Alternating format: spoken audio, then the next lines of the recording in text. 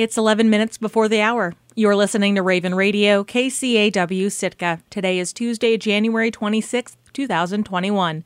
I'm Erin Fulton with Raven News. When the Sitka Assembly meets tonight, it will again consider approving a request for proposals seeking bids to build a marine haulout at the Gary Paxton Industrial Park. The Assembly has postponed voting on the RFP twice, and at its last meeting approved 2 changes to the document. It shortened the advertising period from 90 to 60 days and removed language requiring infrastructure like a 20-year washdown pad. Several other amendments failed, and the Assembly postponed a final vote. That's after discussing if applicants who pitch long-term leases should be scored higher than applicants who are interested in an outright purchase of the city-owned property.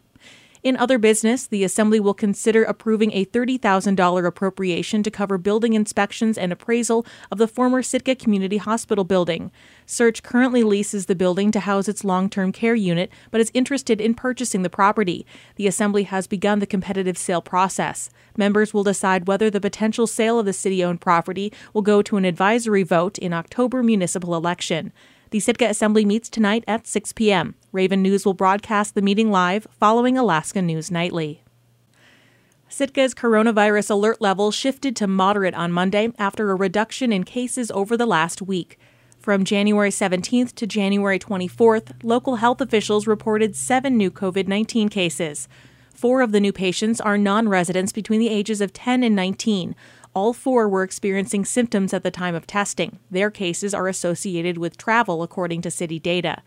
2 Sitka residents in their 30s and a resident in his 60s also tested positive. One of the patients was not experiencing symptoms when she was tested. Her case is tied to community spread. 2 of the cases are currently active, according to city data. Sitka has reported 307 cases since the start of the pandemic. As of Monday, Search has administered 1,260 initial vaccine doses in Sitka, according to Communications Director Megan Bosak. Of those patients, nearly half of them have also received their second dose. According to pharmacist Trish White, Harry Race Pharmacy has now distributed several hundred vaccines through its clinics. You can find information on how to register for vaccines through Search or White's Pharmacy on our website, kcaw.org. One of Alaska's largest fish processing plants is shutting down as a COVID-19 outbreak grows and owner Trident Seafoods struggles to test its workforce. The plant is on the isolated island of Akutan and is the second in the Aleutians to shut down this year. Now on the cusp of the billion-dollar pollock industry, KUCB's Hope McKenney reports that fishermen and industry leaders are anxious that they might not have places to offload their catch.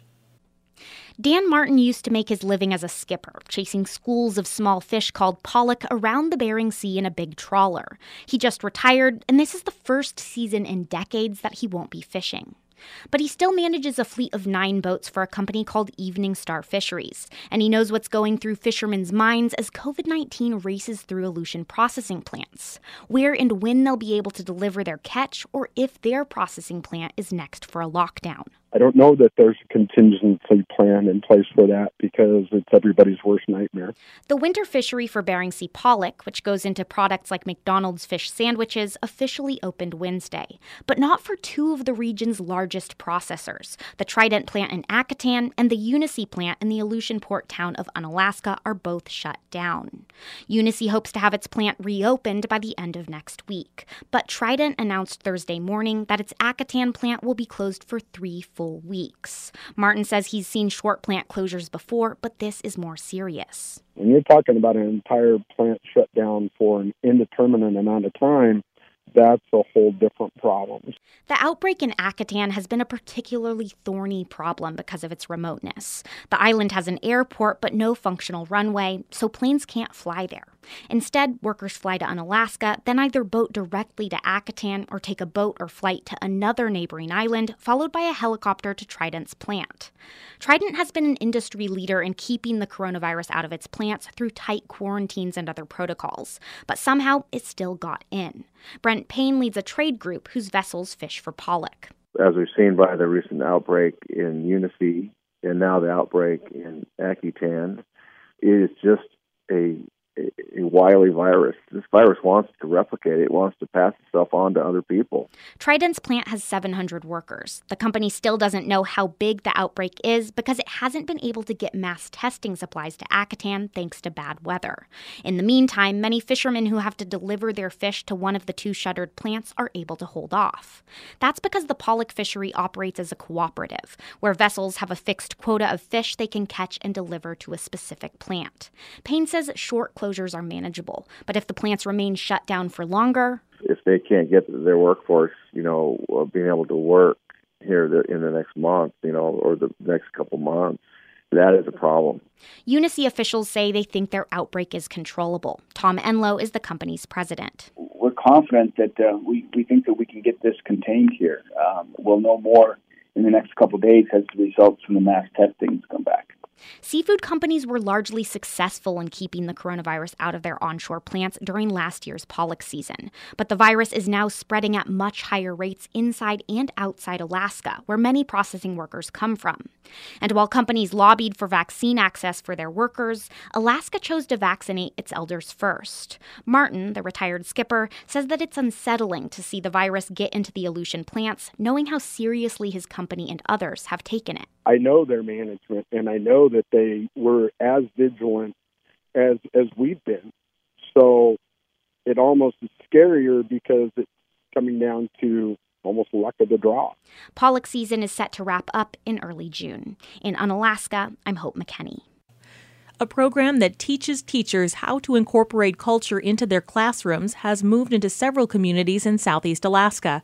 The program, Through the Cultural Lens, is run by Sealaska Heritage Institute. It's been in some of Juneau's secondary schools for about 7 years, but this year it's expanding to 5 K-12 school districts in smaller communities in the region. KFSK's Angela Denning has more.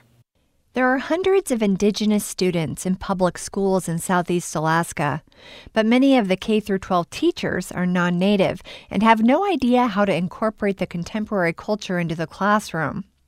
Teachers might be aware of Tlingit, Haida, and Tsimshian cultures, but don't know how to teach it. Then they just don't do it. David Shakely-Early is the project manager with Sealaska Heritage Institute. He says he's seen this happen repeatedly. It's not that the teachers don't want to teach students the local Indigenous culture. They're just afraid to.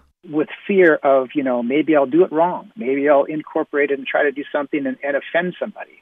He says the Through the Cultural Lens program gives teachers the confidence to talk about culture with their students.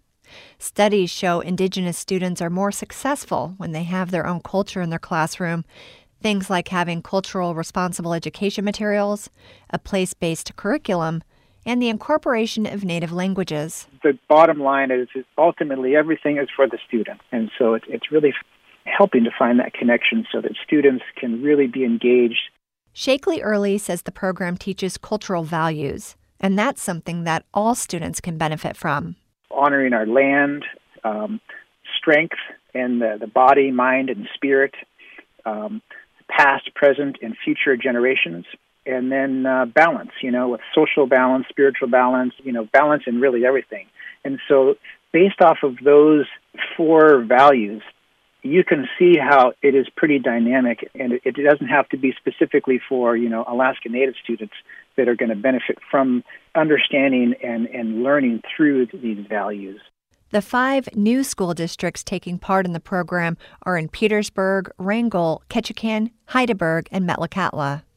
In Petersburg, all teachers in the district will get some training, says Superintendent Erica Klupainter. Looking at what background and framework that we all bring to instruction and learning. They will also be looking at district policies.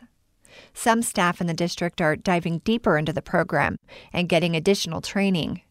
Petersburg superintendent, 2 principals, and 3 teachers are participating in that part.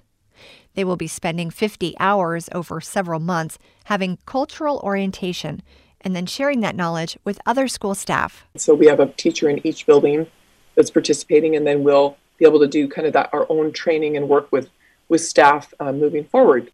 Participants are learning together in a group with the other Southeast communities. They'll each get a stipend for completing the program. They can also earn 3 credits through the University of Alaska Southeast if they want. Their first course will be a sort of Southeast Alaska Native Culture 101 class, where they will learn from different speakers who Shakely Early calls the cream of the crop. And then the hopes is the teachers and educators take this cultural orientation and this knowledge and this background, this history, these cultural values, and incorporate these into the classroom, into the schools, and, into the community as well. The participants in the course will develop a final project that they will teach in their classrooms and also share with the program so that other educators can use it as well. The program also has a 3-day annual education conference at Sealaska Heritage Institute around the first part of August. There, educators from around the state and country learn and talk about cultural responsive education. The program is funded by the U.S. Department of Education and the Alaska Native Education Program Department. This grant cycle will go through September of 2022. In Petersburg, I'm Angela Denning. I'm Erin Fulton, and this has been Raven News.